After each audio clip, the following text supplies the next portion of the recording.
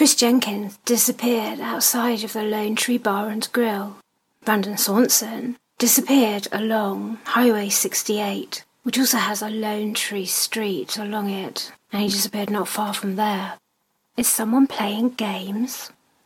21 days before Zachary Marr disappeared in Boston, on the night of the 13th of February 2016, the body of Matthew Genovese was found floating in the Hudson River, the same river that Zachary was also found in. Matthew, 24, was out with friends from work in Hoboken, New Jersey. Matthew had last been seen by his friends that night inside the pub.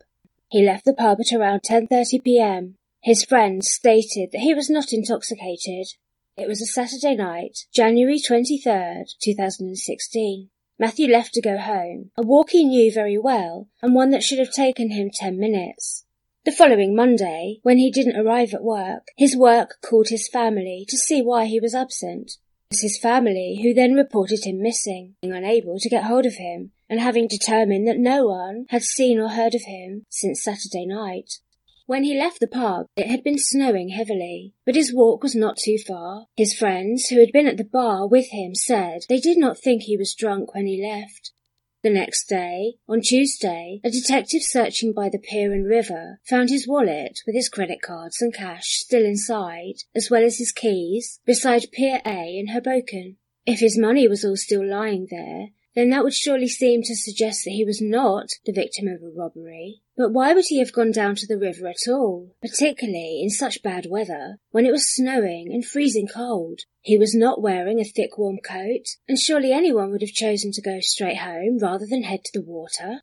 It seemed that he must have headed east after leaving the pub, rather than west, the direction in which his apartment lay. With his wallet being found at the site in which he was thought to have gone into the water, it was almost as though someone had left it there on purpose, wanting it to be found. It doesn't seem reasonable to suggest that Matthew would have taken his wallet and keys out, placed them on the ground, then jumped into the water. It was a freezing cold night. It didn't make any sense. It also didn't make any sense that he got hopelessly lost, totally disoriented, in an area he knew very well, and that he walked in a completely different direction to that of his apartment, and didn't stop walking until he reached water and then jumped in. When his body was recovered from the water, the police said there was no obvious trauma on his body. Neo Babson Maximus, a different boy, was a world-class player of the first-person shooting computer game called Half-Life. Neo Babson Maximus left a cryptic message for his sister when he told her while fleeing through the woods just before he disappeared, "Look under the periodic table."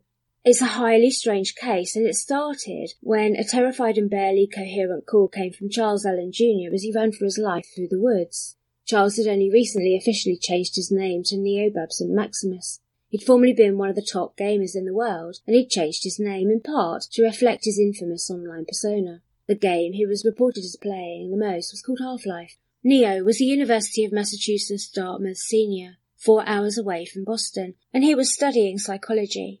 It was October 11th, 2007, when his sister called him to ask him why he'd deleted his Facebook profile. He replied that he hadn't, and then began to become very frightened and frantic. He told his sister that people were after him and he wasn't safe. His sister has said that he sounded confused, that he wasn't making any sense to her.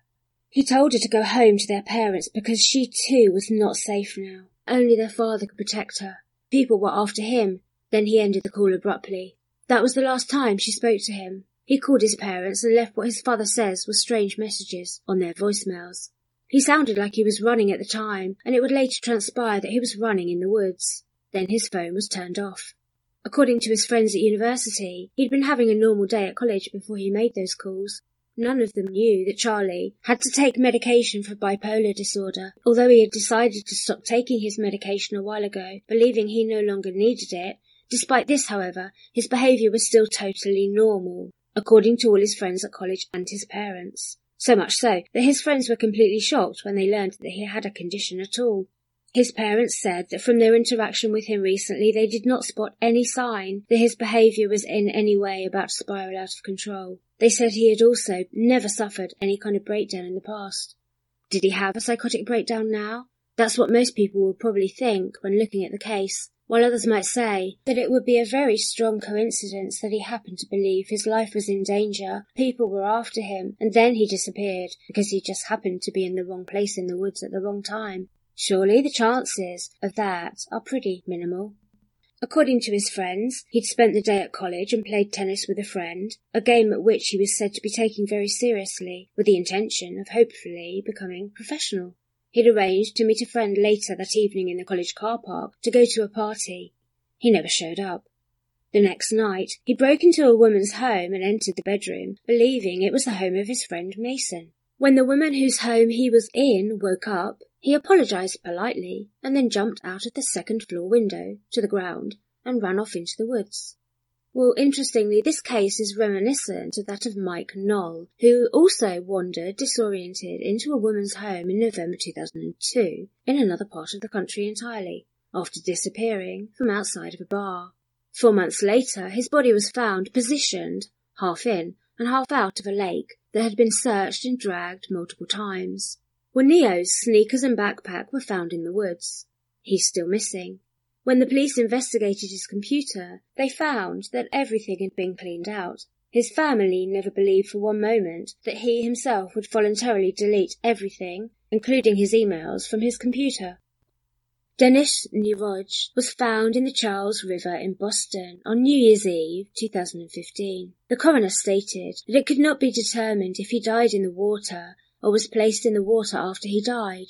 The day that Denis was found, a 2-hour drive away by Route I-95, James Dyer went missing while out celebrating New Year's Eve in Portland, Maine. On November the 12th, 2015, Josu Almendro was found in the river at Sasquatch Beach in Plymouth. He'd vanished after dropping off his brother at a local store in Malden, New York, on October the 17th. His car was found shortly after he went missing. How he got to Plymouth is unknown, as is how he ended up dead in the river. The same day that Josie was found in the river, Jake Norn, a student at Plymouth State University, approximately 2.5 hours away by Route I-93, also disappeared. On Christmas Day 2015, Anthony Urena washed up in the river off Hoboken. He disappeared on November the 14th. The same day that Anthony Urena was found, and approximately 2.5 hours away by Route I-95, Anthony LeBounty went missing in Albany, New York. He was found on March the 9th in the same river. A young man goes missing, later to be found dead in the water. When he's found dead in the water, another young man disappears on the same day, but at a distance of 1 to 2 hours drive away, in another police jurisdiction. In a slight variation, after James Dyer was found in the Portland Harbour 6 days later, David Brewing also disappeared, also in Maine, but Dyer was in the Saco Police District and Brewing was in the Orono District, 2 hours away on the I-95. Is someone driving around abducting the same victim type, young college-age men, making sure that they are in different police districts each time, far enough away to throw off any police connecting what's going on? Joey LeBoot went missing on March the 4th, 2016, in Columbus, Ohio, in a case that bears similarity to the unsolved case of Brian Schaefer, who vanished in the same place 10 years earlier. Anthony LeBounty had already been dead in the water by then in the Hudson River. Austin Hudson Lepore went missing on June the 12th, 2013. He was found dead in the water on June the 19th, 2013. Is someone playing a game with names here? LeBoot, LeBounty, Lepore. The same could be said for dates, particularly dates with an occult significance. Well, when I was writing this book a few years ago, it would perhaps appear that there is a cluster of related cases in the New York and New Jersey area down to Boston, Maine and Plymouth. While this may sound quite disparate, they are all connected by the same main route, and all 1 to 2.5 hours drive from each other. By applying the same MO, it can be recognised that this is not confined to a small geographical cluster connected by a highway. But that pattern that I had identified there is really unarguable, surely. Also, this new cluster identified is not a new cluster really, because the New York and New Jersey were where perhaps this all started, and yet at the same time it was also happening in Wisconsin. Some of the killings may be the work of a lone serial killer, and that's certainly true. Some of them will be accidents unrelated, for sure. But maybe the police aren't looking into it because they're separate jurisdictions where the bodies are showing up in water, different counties, different cities. but the same MO.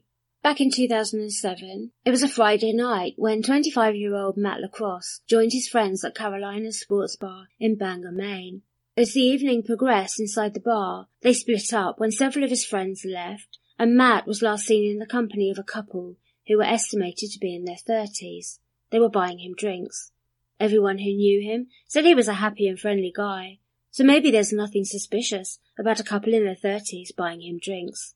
On the other hand, this would be the last few hours of his life. He obviously enjoyed his evening there, and some will say he got drunk because it seems he was escorted out of the bar later on. That was to be the last time he was seen alive. He wasn't found until March the 8th, the following year, when his body was pulled out of the Penobscot River. In Matt Lacrosse's case, perhaps the couple who had been buying him drinks left the bar shortly after he was kicked out and offered him a ride home. It's highly likely that if he'd been comfortable enough to accept drinks from them, then we would assume he'd also probably have gotten into a car with them, with no hesitation or suspicion, especially as it wasn't a car with a couple of guys. A woman wouldn't have been seen as a threat, and they'd been so friendly earlier in the bar that his guard would have been down. After Matt disappeared, a search dog was brought in to try to find him. No one could understand how he just simply vanished. He lived in rented rooms with other people, and none seemed to have had a bad word to say about him. All his friends described him as happy-go-lucky and always smiling. He worked at the local Home Depot, and so a lot of local people knew him. He'd never disappeared before. He never missed a shift at work or missed parties or nights out with friends. He didn't ever vanish. Just wasn't in his character. His friends and family were concerned and anxious, and they were also quite shocked when they heard that on the last night he'd been seen, he was thrown out of the bar his friends had left him in. That didn't sound like him, they said. He never got rowdy or caused any trouble, and yet the bouncer confirmed he'd had to escort him out of there just after midnight. Strangely, according to the blog Footsteps at the River's Edge, witness statements from that night were very conflicting. Some of the people who were there that night stated that he wasn't drunk at all, while rather alarmingly others said he was actually too drunk to stand up or walk. Sound familiar? It wasn't until he failed to show up at work the next day that people realised he'd never made it home. It was his employers who reported him missing.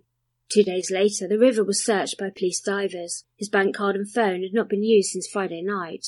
Although the police urgently wanted to talk to the couple seen buying him drinks, strangely, they couldn't be traced. The police took Matt's laptop away to look for any clues to his disappearance, but they came up empty. They believed that it was possible that when he'd left the bar to go home, he might have taken a shortcut through the park, the bar being about half-a-mile walk from his accommodation. The tracker dog picked up his scent and traced it from the bar to the bridge on State Street, where the scent abruptly stopped halfway across, next to the railing that lined the bridge. The conclusion the police made was that he had to have gone over the railing and into the water below. The question is why? The police dive team searched the river again, and a boat with sonar equipment was used, but they didn't find him in the water below. Detective Paul Kennison of the Bangor Police said the dog went as far as to go up on the railing, but he added that there was no way to determine whether he'd stumbled over the railing, was pushed, or went of his own choice. In fact, it also couldn't be determined whether the young man had gone into the river. He said, "We're at a dead end right now." 2 months later, his body was found washed up on the riverbank in Waldo County, 25 miles away. His ID was still on him. The questions then are, did he get up onto the railing and jump, despite not previously having indicated any kind of personal problems or depression? If he had gone into the water at that spot, why would his body have drifted 25 miles?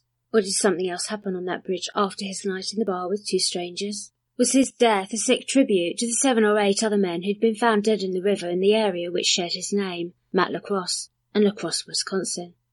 On October the 10th, Grant Giselhart was found dead.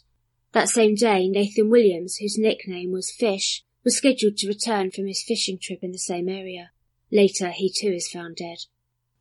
Jake Norn was a well-liked 23-year-old student at Plymouth State University. He loved poetry and music. He had lots of friends. He disappeared on Thursday the 12th November and was 5 days later found in the river. When he went missing, his friends thought perhaps he could be hiding out in the woods, and they took his favourite books into the woods with notes written inside them, placed around the areas he most liked to walk, hoping he would be drawn to them. The search began for Jake only a few hours after he failed to show up to meet his family at a restaurant in town. He told his mum that from 2 to 3:15 he was going to class, then he would meet them at the restaurant at 4 p.m. The police were reported to have begun searching for him as soon as his family reported his absence, because according to his mum, the previous weekend he'd been hospitalised briefly due to a mental health issue. Every day that he was missing, hundreds of people went out searching the woods for him. It was to be 5 days until a group out walking saw his body in the river.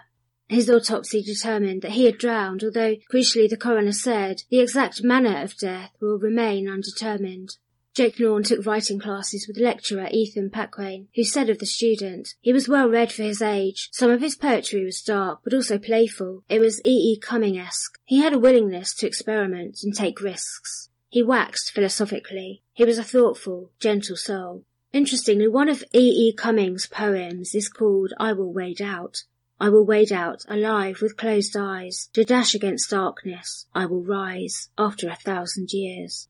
Well, it's easy to get carried away and see patterns and clues and connections and possible answers. Some clues in these drowning cases have been found by trying to link it to the Son of Sam murders, to the Zodiac Killer, to the Mansons, to the Masons, so it is possible to go down and down rabbit holes really leading to nowhere that's relevant, but inside some of these rabbit holes are going to be some of the answers. Ewan's case took me to a Japanese forum. This led to an online game and sports discussion board where one of the messages, which looked like it was spam, and perhaps it just was that, had links at the end of the message. I clicked on that and it took me to a Japanese forum. What this link said was something utterly chilling. He has video cameras, it said. They need to have a scenario and comes to an end once you've got a trip originating from a friend near to the college. You could say, well, that's just spam, but you could also say, well, they're very relevant messages to somebody who is organising something like this, like a sick game, like cells being sent out to complete their mission, and it ends when they've met up with their contact and are on their way out of town, after the act is completed, after another victim is dead in the water. Years ago, Senator Sensenbrenner of Wisconsin and US Congressman McNulty of New York had submitted requests to the FBI calling on them to investigate the mounting number of similar cases of drowning deaths, but they didn't get anywhere. In 1997, Charles Blatz, a student of Wisconsin Plattsville campus, had gone to the yearly Oktoberfest. Charles Blatz had only recently left the military with an honourable discharge. He was an older student at the age of 28. It was September the 27th and he was in a bar called Sneakers. The bar was a popular one downtown and a short time after midnight he left. 5 days later his body was pulled out of the Mississippi River. One of his sneakers were no longer on his feet. 48 hours later, Anthony Skifton, aged 19, went missing. He'd been last seen as he left a party carrying a pack of beer. 5 days later his body was spotted in Swift Creek. 4 months passed. Then 20-year-old Nathan Kaffer, a student at Vertebo College, a private Roman Catholic university in La Crosse, Wisconsin, was kicked out of a bar for being intoxicated. Nathan was not happy with this, and the police were called to the scene. He was arrested and taken to the police station, but at just past 2 a.m. he was released from police custody. It was to be a month and a half before he was found, dead in the river. His baseball cap, however, had been found long before this, along with his wallet, and the citations the police had given him. They were all neatly arranged on the deck of a shop beside the river's edge. The police believed this was a possible indication he'd committed suicide. Others were not so convinced of this. Then Jeff Giese disappeared. He was found in the river, his body completely drained of blood, as determined not by the first official autopsy, which failed to mention this, but by a private autopsy arranged by the original retired detective Gannon and his partner. It was also evident that he'd been hanging upside down for at least 10 hours prior to his death, which had occurred shortly before he was placed in the water, despite being missing for more than 40 days. As for Nathan, 2 days after he was reported missing, a local resident reported to the police that he'd seen a young man of the same age and appearance as Nathan standing on a bridge in the day, staring down into the water, oblivious to everything. So, of course, the easy answer for Nathan was that he committed suicide, but his girlfriend said he'd spoken of those who took their own lives, saying it was a selfish cop-out. She didn't believe he drowned himself. His father, too, said he wasn't the type to do that, and added, "I can't believe these kids just fell in or jumped." Nathan's body was also found in the river more than 40 days after he went missing, like Jeff Giese.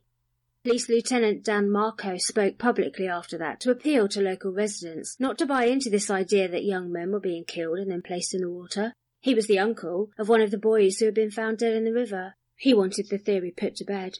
Wisconsin University, too, wanted it squashed. Betsy Morgan, chair of the psychology department at the university there, along with criminologist Kim Vogt, also spoke out to dispel the belief that a predatory lone wolf serial killer was picking off young men at random. They also said that serial killers prefer up-close killing so that they could enjoy watching it. They did entertain the idea that hypothetically the young men could be drowned in a bathtub after being sedated by a drug and then taken to the river and disposed of, but at the same time they said this was a highly unlikely scenario. On the other hand, criminal psychologist Dr. M. Goodwin stated, the probability that 5 students just happened to end up in the river is 0. An independent expert on serial homicide with sexual deviancy, Mrs. Pat Brown, also joined in the debate at the time. In fact, she went further than all of them in her involvement. She even engaged in a long conversation with someone who could quite possibly have been the killer of this group of young men. This man handed himself in to the police station in St. Charles, Missouri, telling them that he intended to be the next great and all-time best serial killer. The cops laughed him out of the station. In fact, they even had to get a restraining order against him when he refused to quieten down. Someone else took his threats and promises seriously, however. The private detective hired by Chris Jenkins' family after the police ruled that his drowning death had been an accident, even though he had very little water in his lungs, and a tracker dog indicated that he'd been bundled into a van. The detective had also come across this same man when the man had been resident in Minneapolis at the same time as Chris disappeared. The fantasist, who said he wanted to become the best serial killer in the world, was employed at the time in a funeral parlour, and rather disturbingly, he was a frequent visitor to a website called manunderwater.com, a pornographic website existing for those with a fetish for having intercourse underwater. Pat Brown, the criminologist, tracked this man down on the website forum and entered into a deceptive relationship with the man in an attempt to lure him into a confession, by her posing as a young man who too had a fetish for such practices. Their correspondence became incredibly dark as they role-played together, with the man describing what he would like to do to the young man, who was in fact really the criminologist Miss Brown. This man was a sadist, and what he described was chilling, highly disturbing, and fitted exactly the kind of person who would be capable of drowning young men. He specifically described killing her, posing as a young man, in very graphic detail in the fantasies he wrote to her. From the criminologist's point of view, this man was very capable of carrying out the things he described to her. However, it wasn't taken seriously by the police, according to her. In fact, I think they even denied knowing anything about it. And when he was put in prison for threatening his employer's family, another replica drowning occurred. Only this time it couldn't have been him, because he was incarcerated. There was also the case of Edward Eddie Lampier, a regular employee at a paper mill in Wisconsin who'd been employed there for a quarter of a century. No one who worked with him would have ever expected him to have been arrested for the crimes he committed. He was described as a regular, quiet guy. He wasn't someone who stood out. He lived outside of town in a small ranch with plenty of land. He was a separated father. He was a regular guy. He liked the usual things, hunting, fishing, pool. He would go every few days down to a local bar called Johnny's to play pool. He never drank when he was there, preferring soft drinks. Perhaps now in hindsight, that was a good indication of something lurking inside of him. There was nothing wrong with a man not drinking beer, of course, but it did make sure that he always kept a clear head. It was an ordinary weekday evening in 1991 when a young man managed to escape from his ranch. He ran naked, bleeding, and still partially bound by the chains that had kept him prisoner in the basement of his ranch. He ran for his life to the nearest neighbour's home and pounded on their door. Later, what had actually happened to him would come to light. He'd been at the same bar that weekend. He'd been drinking and feeling very drunk. He'd managed to get himself outside and into his truck before passing out. When he woke, he was no longer in his own truck. When he opened his eyes, he realised he was hanging by chains somewhere in the dark. His clothes had been taken off. His captor was the quiet, teetotal pool player. He recognised him immediately, having seen him many times in the bar. Then the quiet man that he recognised smashed his head with a metal pole and sexually assaulted him, blindfolding him before he did so. After a couple of days of this, the victim somehow managed to free himself from the shackles, and that was when he seized his chance and ran for his life. The police came to the neighbour's home immediately and went to the ranch to arrest the mill worker. They searched his property, and to their shock, they discovered someone else there, another young man who'd vanished a few days before this. He too was being kept prisoner in the basement. This man's version of what happened to him was a little different. He told the police that he'd been walking home from a firework display when the mill worker pulled over and offered him a ride home. The young man thought nothing of it and accepted the ride. However, as they neared the young man's address, The mill worker suddenly stopped the car, told the young man he was a cop, handcuffed the young man, then knocked him out by hitting him with a large flashlight. Just like the other victim, who managed later to flee, this victim too found himself chained up in the basement when he woke up. He too was then beaten and sexually assaulted. The floor of the basement was covered with plastic sheeting. Like a scene from a horror movie, the mill worker had tied a piece of thin rope to the chains that bound him and attached the other end of the rope to a shotgun that was pointed directly at the young man. If the young man moved, the thin rope would tighten and pull the trigger. Well, while this mill worker who'd abducted and tortured these two young men was not considered a suspect in the drowning deaths, it's a perfect example of just how easy it can be to overpower someone and abduct them. Of the Chris Jenkins case, who disappeared on Halloween, Milwaukee Magazine said back then at the time, after 3 months of research into these cases, a gang called the Dealers of Death claim involvement. Alford, who was the leader of the gang, told the FBI that they'd murdered at least 40 men. Another admitted gang member called himself Zamiley. According to the newspaper, some of the gang were apparently arrested for harbouring runaways and had branded one of them with a 5-point star. Alford, the leader, claimed they were part of a larger group, a political subdivision of another gang. Local detective Gary Sykes believes they were behind street robberies to get money for drugs. As for their claim of murdering all these men, it's possible, he said. They're capable of almost anything. They're just plain weird, and they have no compassion for human life. As for those investigating these water deaths, or rather not investigating them thoroughly, the problem originates largely with the issues at the crime scene. The assumption is almost always made that the victim is a victim of an accident or suicide, rather than a possible homicide.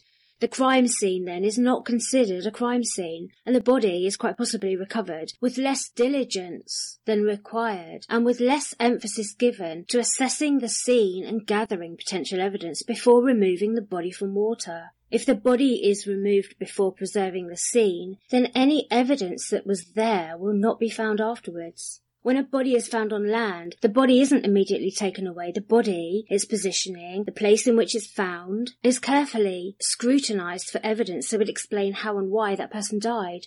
When they're in the water, the emphasis is usually to get the body out as quickly as possible and then look at it on the land. Understandably, it's hard to preserve a crime scene in water, especially if it's in flowing water or if it's in the middle of a pond or river, but the evidence is lost by the removal of the body.